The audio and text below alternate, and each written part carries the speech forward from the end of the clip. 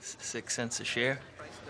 Come on. Who buys this crap? Well, I mean, honestly, mostly schmucks. Postmen, there's always postmen. Right. Plumbers, they see our ads in the back of Hustler and Popular Mechanics, and our ads actually say they can get rich quick. Hustler? Yeah. You know the girly magazine? Yeah. Nudie Mag. A lot. Yeah. We're helping them finance houses. We're helping them buy their wife a diamond ring, a boat, maybe. Is this stuff regulated, or you guys, what are you doing here? Sort of. Sort of? Jesus Christ, the spread on these is huge. Yeah, and that's the point. What's your name again? Mine, Jordan Belfort. Jordan, what do you get on a blue chip stock? I make 1%. Well, I did make 1%. Pink Sheets, it's 50. It's 50%?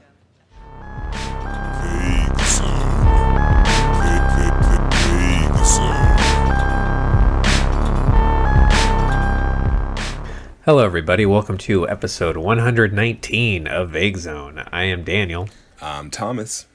And today we are switching over to a new theme. That theme is wealth. Yes. The first of our 3 wealth movies. This was decided on by both Thomas and I.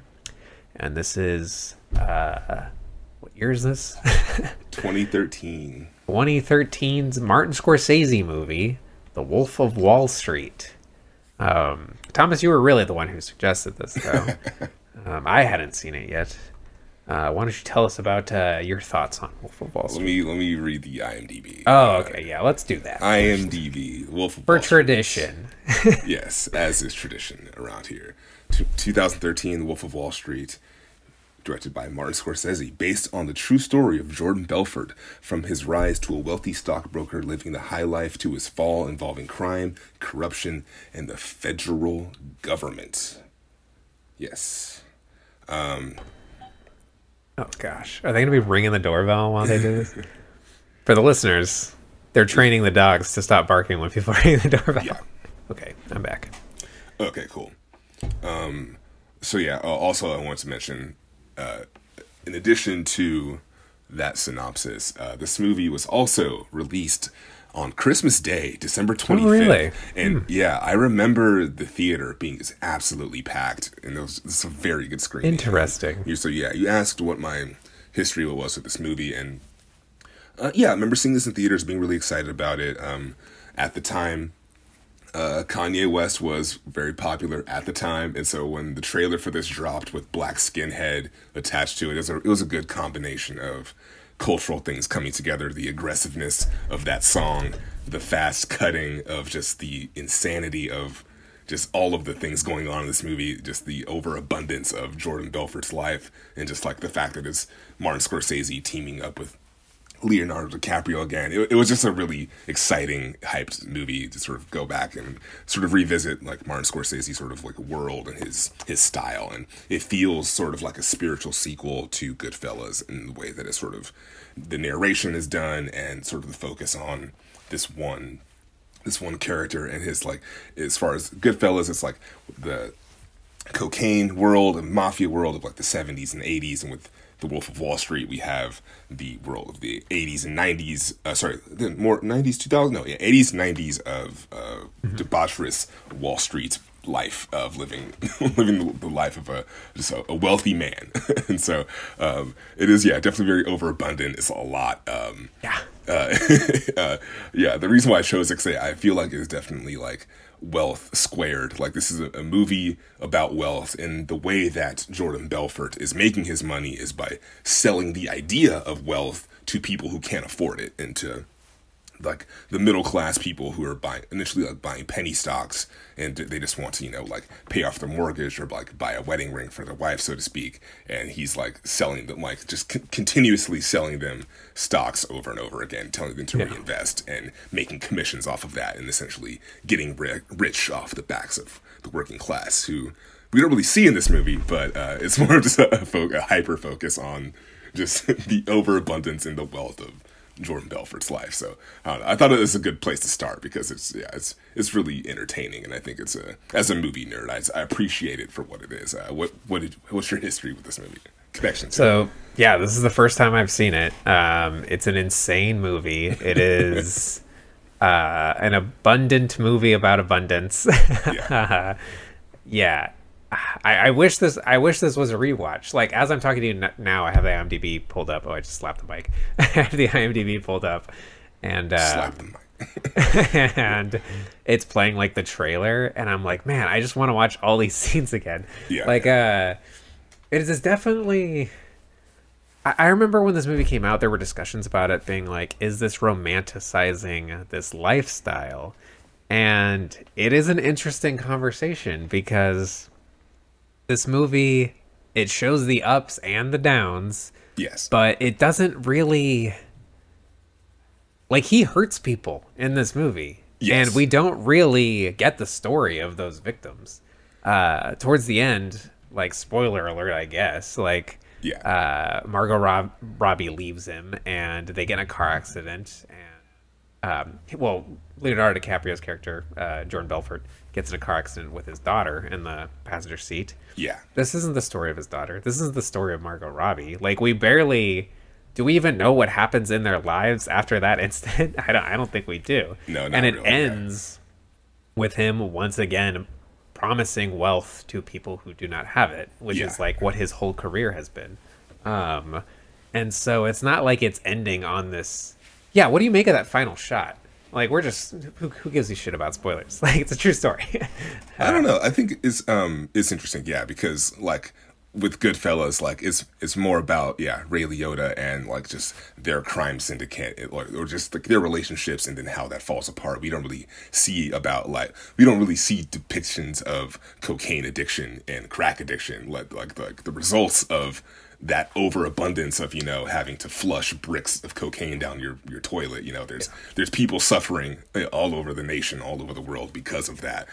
Like with this, it's cool to see the origin of, sell me this pen, and like this iconic salesman technique. But yeah, we don't really see the other side of that at all until the very end. But I do find it fascinating that the last shot is like a fairly diverse crowd of people, as opposed to throughout the movie in the late 80s and the 90s, it's mostly just like white guys. And then as the time progresses, like a few more people of color kind of get sprinkled in there, but mostly this is like a fantasy of like the white man, like in their 20s and 30s who are just like not sexually successful in their past, and now that they're millionaires making millions of dollars in seconds, now they're just indulging in hookers and cocaine essentially. So yeah, like is the last shot supposed to say that like he is going to do to these people what he did to the people we just saw throughout this movie? I don't know. It's a good question. It feels like that. They have yet to become these rabid fucking dogs. Yeah, it does feel like that, and I'm happy you asked that, because it makes me think of the most recent like wave of like infatuation of wealth that happened this past year, with like a lot of wealthy people and artists and sports people getting into it, like athletes getting into it, and then like also selling a lot of people in the lower class this idea of like, if you buy this NFT, it'll have like this supposed wealth to it. I mean, they were cool though. Yeah, like those apes. Yeah, they just looked really cool. I mean, some of them looked terrible. Like, for every like one good looking one that was like kind of dope, there were no good looking ones. Yeah, some of them were just like obnoxiously bad. And I think about that because like rewind a year and a half, 2 years ago, I was like, Steph Curry, every single person had an NFT Bored Ape thing on there, sort of like lashing onto this idea of like, like we're finding a new way to like trick the system. And it's like the same thing. Like, like we're just finding ways to sell this idea of like being smarter and achieving more and tricking the system. You got to get on board. Matt Damon doing the crypto commercials. Yeah, Paris Hilton and Jimmy Fallon talking about their apes. She bought him an ape or some shit like that. Jimmy Fallon's scum. Fuck that guy. Yeah, that was unfortunate. Yeah. I like the Roots. Don't let Jimmy Fallon. It's like I'm very torn on that show but yeah, that's besides the point. But yeah, it's just funny because it's all about the idea of selling this idea of wealth, and I think it's cool because there's a few little details that are nice when he is in like the New Jersey salesman place, when he's like doing his first sales thing in the area, and they're like all the guys are like watching him do this like amazing thing. there's a quick cut where we get a cut of the business that takes place inside of this small, it's like Aerotyne Industries. We get like one little shot of the small shack in the middle of like rural America. Oh, I think yeah. it's cool we get like that little addition. And I think if this movie was in the hands of a lesser experienced filmmaker, we wouldn't have small touches like that and attention to detail. Yeah, it helps illustrate the lie that is being sold. Exactly. Yes. Yeah. And I just love also the fact that scene has Spike Jonze, my favorite director. Absolutely. That Love great seeing Spike cameo, Jonze. selling him like this amazing thing. It's like, oh yeah, it's like, how much commission do you guys get on the blue chips? Like, oh yeah, like 1%. He's like, well, here it's 50%. He's like, excuse me. And he's like, he like You winks make to him. He's like, $10,000 selling that, I'll suck your dick. yeah, he like winks at him. He's like, "So is this like regulated?" And like I just love that conversation. But overall, what do you think of it? Like, is it like too much? Is it too? No, like, I dig it. Like Okay. it is a wild ride. Yeah. And I watched it. I watched it in 2 sittings. I don't remember where I stopped on the first watch, but I do kind of wish I'd watched it in 1 sitting. I wish I could have seen it in a fucking theater. But it is, it's just a wild ride. Like ups and downs with wealth. It's just the story of an addict, a severe addict. He is a drug addict, a sex addict, a wealth addict. And he's like this unstoppable force. He's a fucking tornado wrecking through these people and sucking others into his vortex. Yes, very charismatic. It's like one of the most charismatic like characters and roles you have to be. It's like you're like in a world of sharks and salesmen, and so this is the story of a person who is like an extraordinary shark amongst them all, who sort of like falls for all of this madness, but is still able to like be brilliant and like trick the system in a way that is just like, I don't know, achieves all this money that may or may not have tons of truth to it, but is still a story about like, I don't know, this classic American tale of reinvention that I think is great. And I think Scorsese is just like very good at depicting that and just doing it very fast paced, and his like signature of like the narration and it's following this like the sleekest man out there, you know. So, and I think Leo carries it very well. It's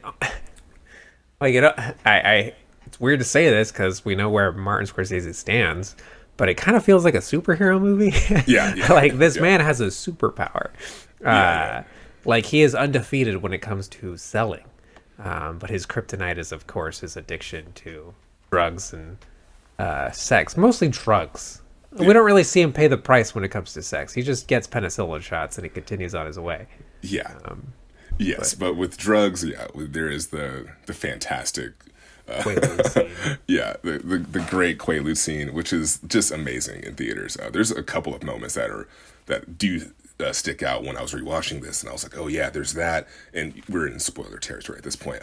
So the Quaalude scene was amazing in theaters, but also their fight at the end was also really shocking because he like.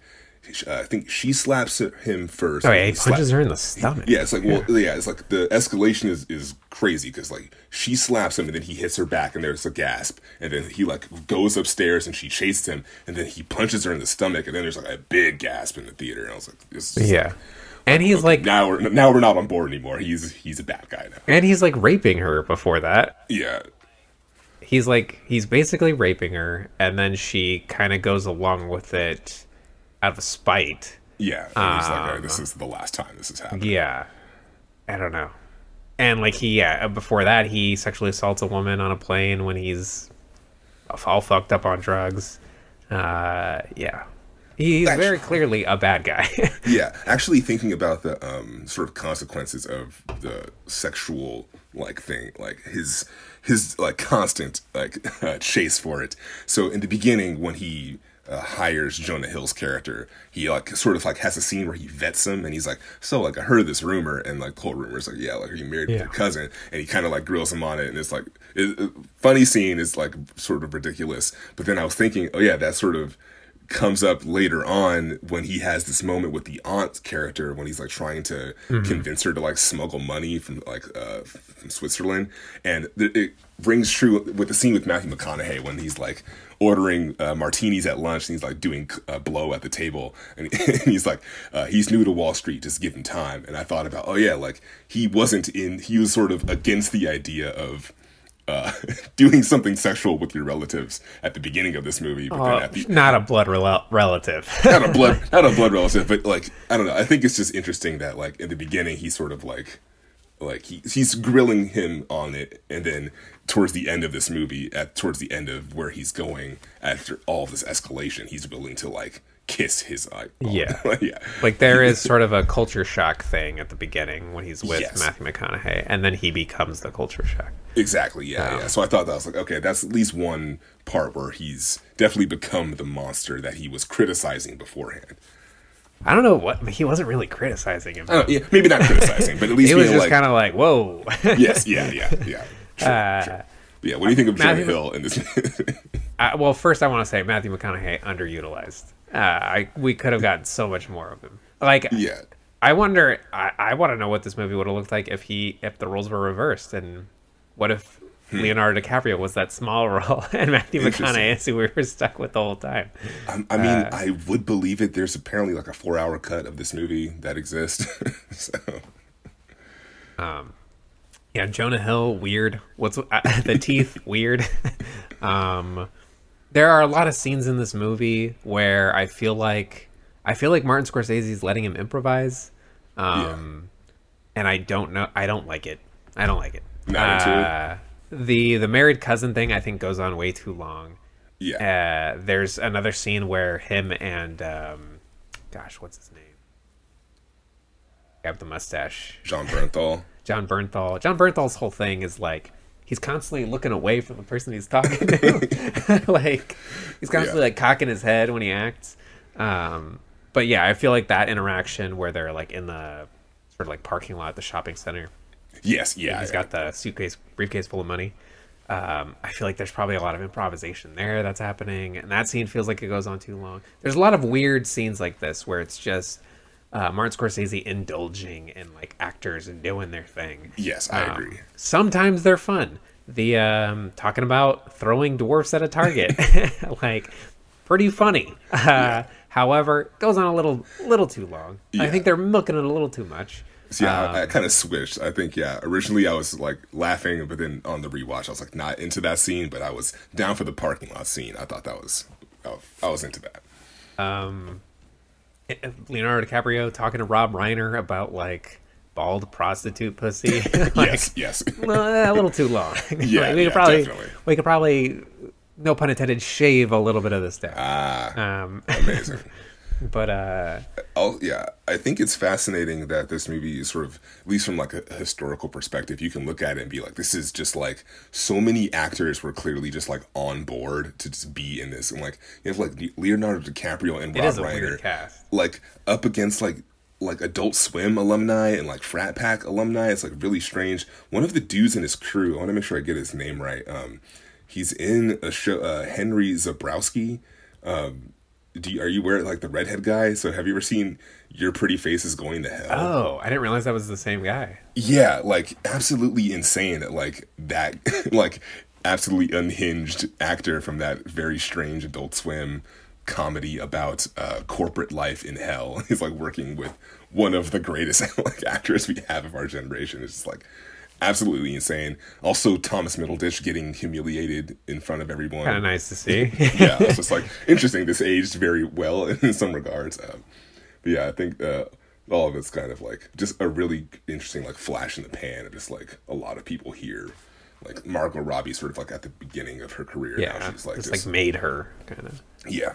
She was in About Time before, or the same year. I don't know. I haven't seen it. I don't know Yeah. the extent of her role in that, but Yeah, not sure. yeah, this definitely like put her out there. What do you think of Kristen Milioti in this, his first wife? Oh, yeah. I mean, I liked her. I think I feel like we could have had more of her. It could have gone either way. Yeah, she was good. Yeah, She was in Palm Springs. You liked that, right? Yes, I did like Palm Springs. Yeah, I really, it's kind of on the nose, but I love their breakup scene, the way that it sort of unfolds. He's like having like this hot and steamy sort of affair with Margot Robbie's character, and he like pulls up to the hotel, and she's like outside, and just like they have this like heated arguments, very heated New York breakup outside of this hotel. But then you pull back on the wide, and they're in front of this like golden Trump Tower like lobby, and I was like, it's just like, it just felt really appropriate, maybe a little on the nose, but just like tying into the whole wealth thing. Yeah.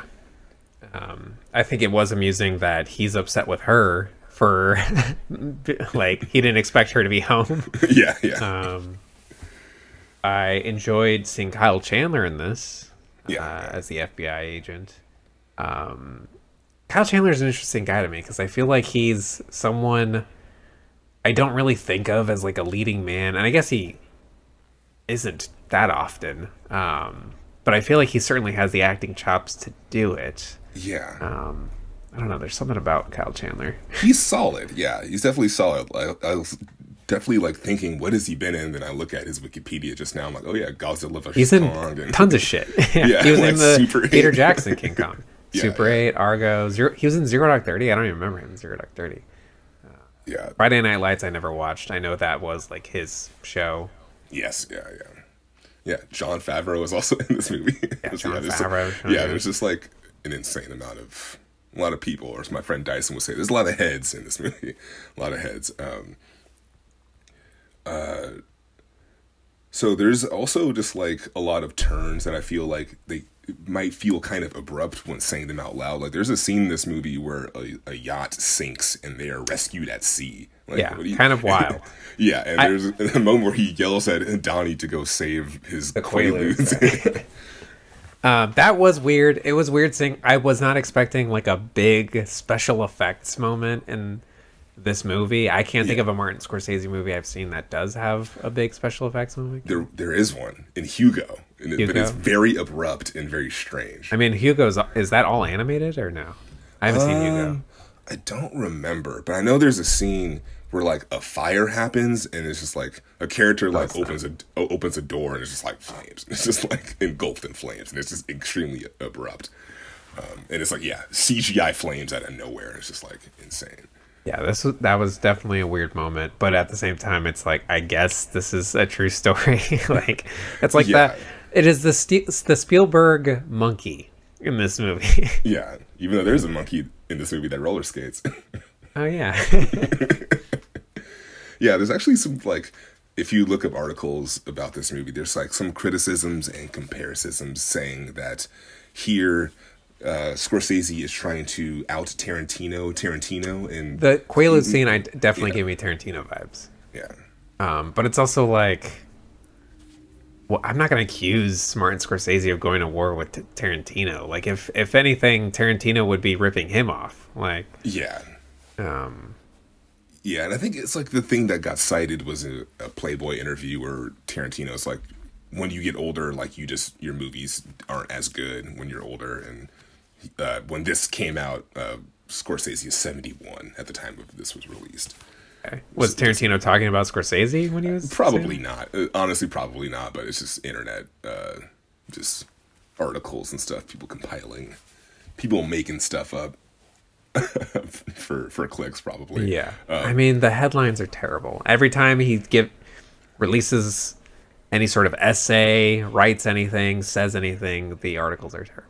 Like, I remember, there was that whole thing about Marvel, but like not being cinema or something. Yeah. Read the article. That's like one sentence. He wrote like this whole essay about movies, and then like they're like, "Oh, this is what's gonna get clicks. Let's focus on this." Yeah, and then that's been the continuous conversation for years and years. Fun.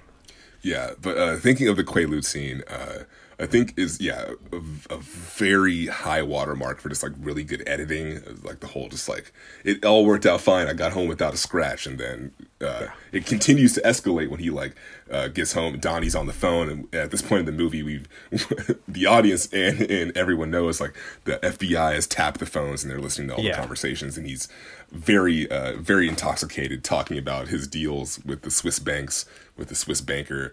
and he comes in and they get into a fight and he starts choking, and he sees a Popeye's cartoon of Popeye eating spinach. Does he see it, or is it just on in the same room? It's on. Okay. It's on in the same room. It's on in the same room because I'm pretty sure, yeah, his daughter is there also. Like, posted, I think his daughter's watching Popeye, sees Popeye eating spinach, gets inspired to bust out an emergency stash of cocaine and does the cocaine, and comes back to life and saves Donnie. Yeah. Yeah. Right. As soon as you realize what's happening with the Popeye cartoon, you're like, hell yes. Yes. Like, yes, this fucking works. This is fucking badass. Yeah, then he like saves him, passes out, and then wakes up. The cops are there like, oh yeah, by the way, you didn't make it home safely and your entire Lamborghini is trashed. And it's cool like that reveal is so late because we already accept the reality of him getting to where he needs to be unharmed. Yeah. I also love yeah, you first. The stairs. Yes. Is that what you're gonna say? No, I was gonna say the like I just love like the consequence of having like the suicide doors on the car and him lifting up his with his leg. Yeah. See, like that's he had a regular car like a regular person. He was nominated, right, for this? Correct. Leonardo DiCaprio. Okay, like it's what won? What was considered a better performance? All I know is the year that this was nominated was the year, I think it was the year the selfie happened with Ellen at the Academy Awards. Like, I don't even remember watching, but I don't know. It was could have been something good, something bad. I need to look it up because it's 2013. So, in 2014 Oscars. So Matthew McConaughey won for Dallas Buyers Club. I haven't seen that. Gotcha. It is interesting that he did give an amazing performance in this movie and then went on to win an Oscar for a different movie. He was on fire. I think that was like also the year or two after True Detective. It was all within that same, and like Mud was also very good. That's great. Yeah. Yeah. McConaughey Renaissance. What'd you think of the licensed music? I'm fine with it. Like I said, it's sort of reminiscent in form of Goodfellas. So if you're going to have like a sweeping story of the 80s and 90s, and you're going to have some hits in there. I mean, I'm fine with Foo Fighters being in there as he's. That was the first. Yeah. That was the first song that stood out to me where I was like, this is weird. We're listening to the Foo Fighters during this. Like, is it supposed to be 97 at that point? Because I would have assumed it was like the early 90s. Yeah, that is a little unclear. Well, it definitely starts like 87, and then like the downfall is 6 months after, or like in 89 or something. I think that's 87 when it happens. But like we also get like a Me First and the Gimme Gimme song, which is like a pop punk band, and I don't know. It just seemed a little. I wasn't into it. Like I love Everlong by the Foo Fighters, but it just seems strange to me that this was playing in Wolf of Wall Street. I was not expecting that. Okay, gotcha. Yeah. Yeah, it didn't really stick out. Didn't makes me wonder about Martin Scorsese's taste. I know he loves the Rolling Stones. Yeah. But, I wasn't expecting him to be a Me First and the Gimme Gimmes fan. Yeah. Could have been an editing choice, and then he was okay with it. Or, So in this movie is in the Guinness Book of World Records for the most use of the word fuck in the movie. 506 times.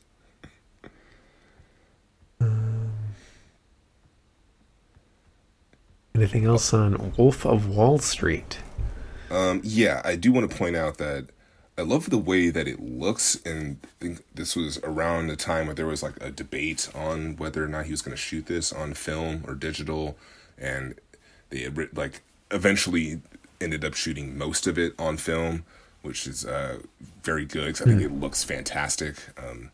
Yeah, I don't know. I think there's some parts like the yacht stuff is a little iffy, but overall I think it looks fantastic, and I don't know, I think he has a very particular eye for details that I think helps sort of elevate this. I feel like, if this was in the hands of a lesser director, it'd be far sloppier and a much worse movie. So like there's a moment where he's narrating and he's like, yo, it's like my job, like life is all about this or whatever, and he's like doing a line of cocaine. You think it's about the coke, but he's like, no, it's like about the $100 bill, and he stretches it out.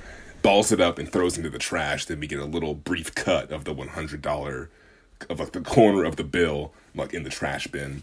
Very nice, like close up addition that, you know, you don't really need to go in close for that.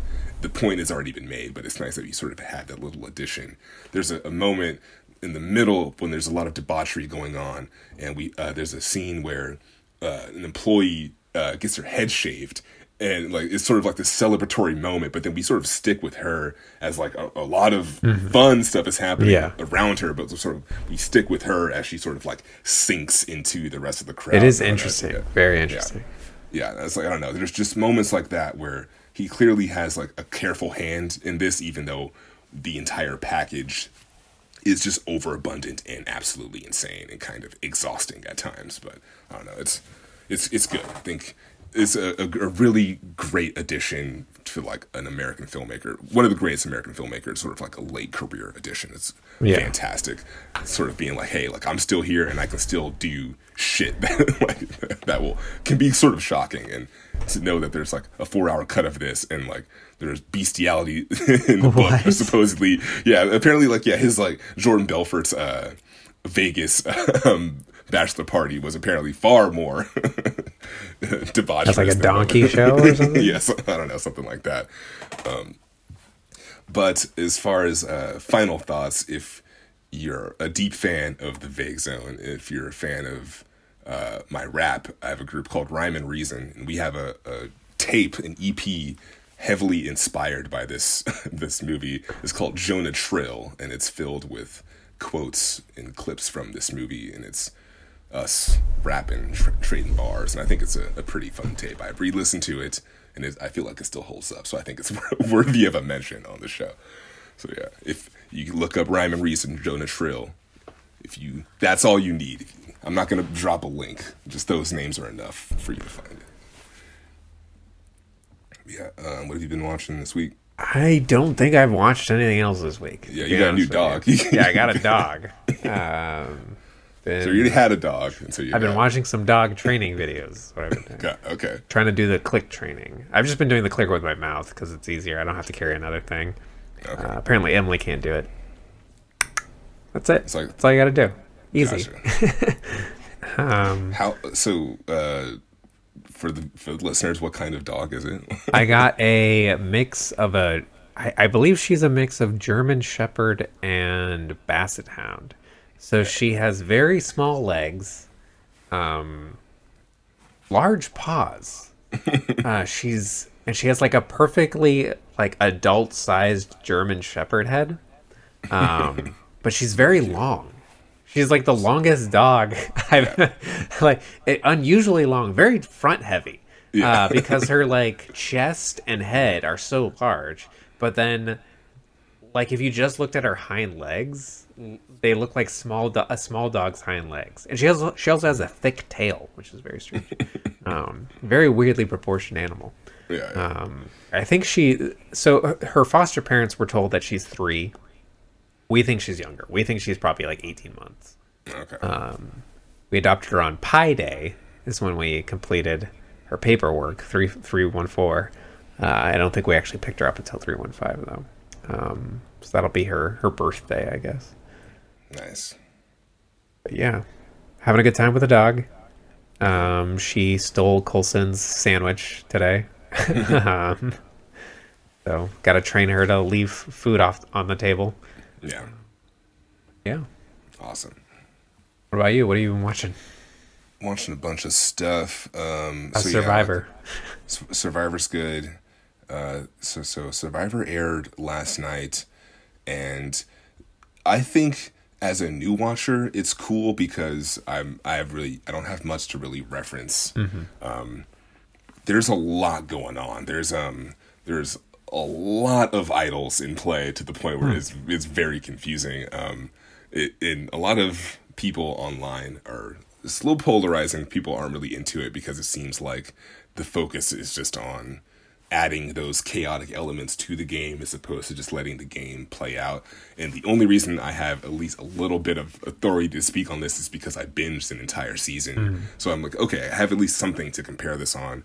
And so that season has like crazy mechanisms going on, but it's not like a way that it's turned up here. I feel like there's just like, there's been multiple twists constantly happening, and it feels a little distracting, but overall it's still been fun. It's been fun to watch. Which season did you binge? 32. Cow Wrong. Or 33 or 32, one of those. So I binged that and caught up for this one in a couple of days. And this one's been fun. My internet went out exactly when they were announcing the vote, and I was just like, this is just killing me. Like, it's fun. So I've been watching that.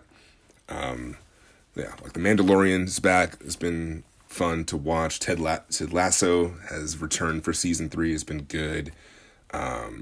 Again, I think I'm going to go back and mention Wu-Tang American Saga, because it's in something worthy of mention that I think makes this season stand out.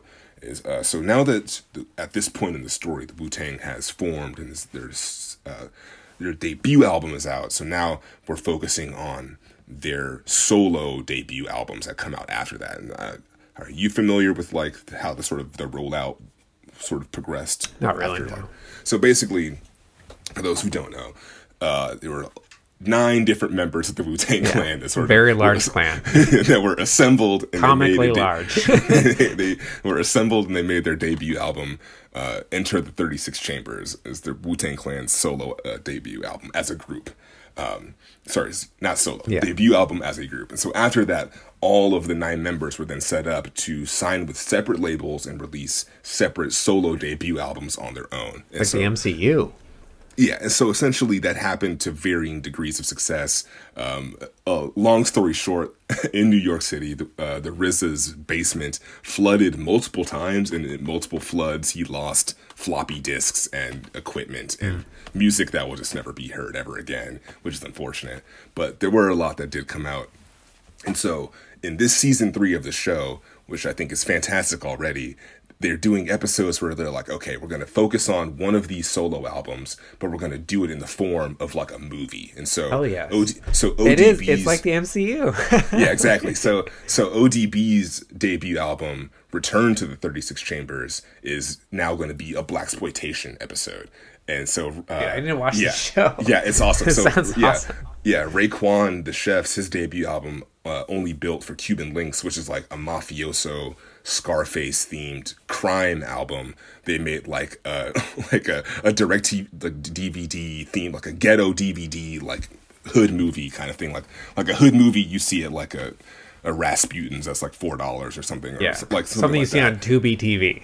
Yes, exactly. So last night, the Jizzas for Liquid Swords, which is an incredible album. If you haven't heard it, you should listen to it right now. It's fucking awesome. They did an hour-long hip-hop kung fu movie, and it's directed by the RZA. These other ones were directed by other people, but this one's directed by the RZA, and it's fucking awesome. That's insane. Yeah, there's some parts where I'm like, this is kind of cheesy, the costumes are kind of cheap, but overall, it's just like, it's just so fucking cool. It's like, he's using the power of hip-hop to beat up ninjas and shit. It's just fucking, it's really cool, and it's a good time. There's 2 episodes left. I can't wait. It's gonna be awesome. Okay, I'm gonna start watching that tonight because like that is like one of the coolest ideas I've heard.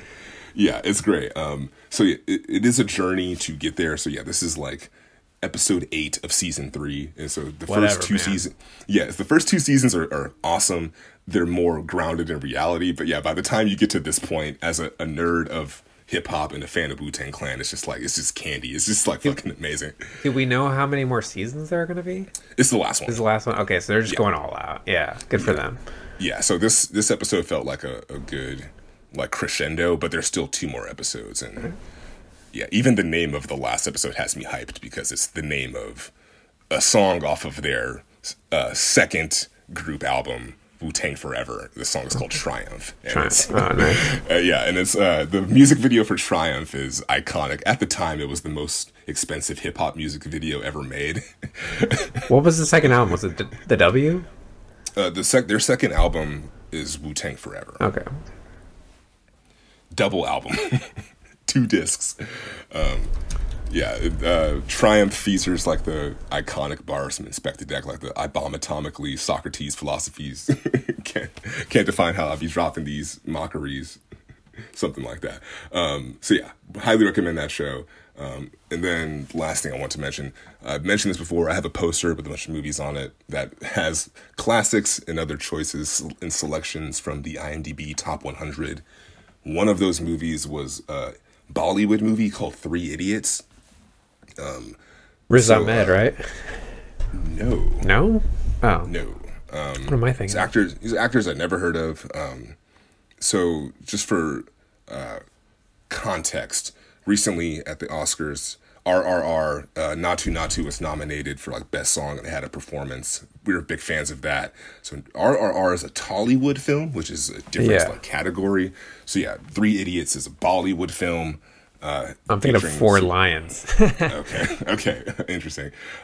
So I want to like, I'm hesitant to like compare the two because I've only seen, at least recently, like one Tollywood film and like one Bollywood film, but these are both like 3-hour-long movies that feature musical numbers. They also, in Three Idiots, there's songs that are narrating literally what the characters are feeling and what's happening on screen. And so there's like, basically this movie is about three friends in engineering school, but one of the friends in the group is basically like a god. Like he's like this rebellious dude. He's like flipping the school's rigid nature on his head. He has like new ideas about teaching. He's like inventing cool gadgets and shit. He like delivers a baby and like brings it back to life at one point. Like, it's like this movie is just about like this amazing friend that they had in college, and then he disappeared. Now they're like trying to find him back 10 years later. There's one of the most abrupt tonal shifts I've ever seen in a movie, and I probably should put a trigger warning on it because it does involve suicide, but it's incredibly good. Besides that one scene that does stick out, and it is kind of strange. Overall, the movie is like filled with lots of heart. It does get kind of weird. Some weird like moments where it's like they're imitating like a 50s noir movie for some reason, or like it just weird like moments like that. But it's just it's there's a lot of heart in Three Idiots. It is leaving Netflix in like a week, so the recommendation window is narrowing. But I do find it interesting that like in this movie there were songs that are literally narrating how the characters feel about this one character. And I'm like, is that just like a thing that exists in that cinema that just does not happen in America or any other type of cinema? I mean, sometimes it happens in American musicals. I guess so, yeah. It's just, I don't know. RRR was special with like, this is an unforeseen turn of events. Will there be bloodshed, sort of thing? Yeah, there's not as much as like with RRR, but when it does happen, there's like the song is like solemnly depict like he was our best friend and like we loved him and he disappeared. Where did he go? And like like that's the plot of this movie and that's how the characters feel. I was like, I don't know. I just find it fascinating that that's like a defining trait of movies from that region of the world. And I'm not mad at it. I think Americans should take that. I think we should do more of that. You think Wolf of Wall Street would have been enhanced with one of these songs? I don't know. Probably not. I think it had just enough fourth wall breaks. It did the fourth wall breaks in a similar way that another financial wealth movie does it. The Big Short is directed by Adam McKay, where it's about the financial crisis of 2008, the recession that happened, the housing market, and there's moments. I think even Margot Robbie might be in that, where they like cut to her and they're like, "Oh, we're gonna have like Margot Robbie explain like some complex financial thing," and they kind of like break the fourth wall and admit that this stuff is complicated and it's kind of boring. We don't really care about that. I find it interesting that both movies do it, but in here is sort of just abandoned very quickly and not really mentioned. I think I could use more of that. I would be down to have more acknowledgement of the schemes, because I'm down to give it a shot and learn something complex. Else. I think that might be it. This episode. So I said before we started recording that I had an idea for a wealth movie next, but I actually don't think I have one. So do you have something in mind for this? I have a Rags to Riches movie in mind. Okay. Which I realize is on our themes, but I feel like I'm just going to remove it. Remove Rags to Riches. The Jerk. Steve Martin, The Jerk. Okay. Yes, okay. All right, let's do it. I was born a poor black man in the South. Yeah, I was born a poor black child. I remember my sister, she had this friend Nick, who it was his favorite movie was The Jerk. And I think for Christmas, he came over and they gave each other their gifts. And he gave her a copy of The Jerk, and she gave him a copy of The Jerk. Amazing. Power of film. Making Christmas even better. Yeah, and yeah, just had to mention, yeah, imagine just seeing this movie on Christmas Day. It's just like, go out to the movies with your family and see Leonardo DiCaprio do coke off of a hooker's butt. Oh my gosh. Yeah. I was thinking, yeah, it's funny that this is the same guy from What's Eating Gilbert Grape.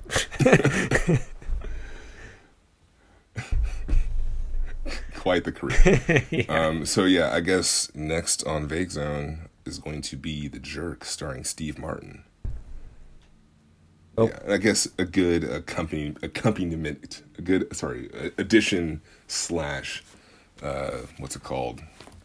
Another movie to watch that I might watch would be Trading Places, because that might not be an official choice, but I feel like I think it's fucking cool. Yeah, I'd be down. It's another movie from that era that Yeah. could be worthy of glancing if the viewers / people have time. And it's funny to stick to like sort of comedies, basically. Like Wolf of Wall Street, it's sort of drama comedy, but yeah. Yeah. Yeah, maybe it's good. Yeah, we don't have no shots of the middle class and lower classes suffering, because yeah, it would make all of Yeah, I guess the poverty. abundance. Oh man, now I thought of another one. I won't say it though. Whatever. No, you can say it. Bicycle Thieves? Yeah, it's a classic. More homework for the listener. All right, yeah, this has been 119 of Vague Zone. If you'd like to contact us, you can email us, vaguezonepod@gmail.com, tweet at us at VagueZone. Let us know what you're watching. If you have questions, comments, concerns, or theme suggestions. But yeah, it's been 119. Thank you for listening. I'm Thomas. And I'm Daniel. We'll see you next time.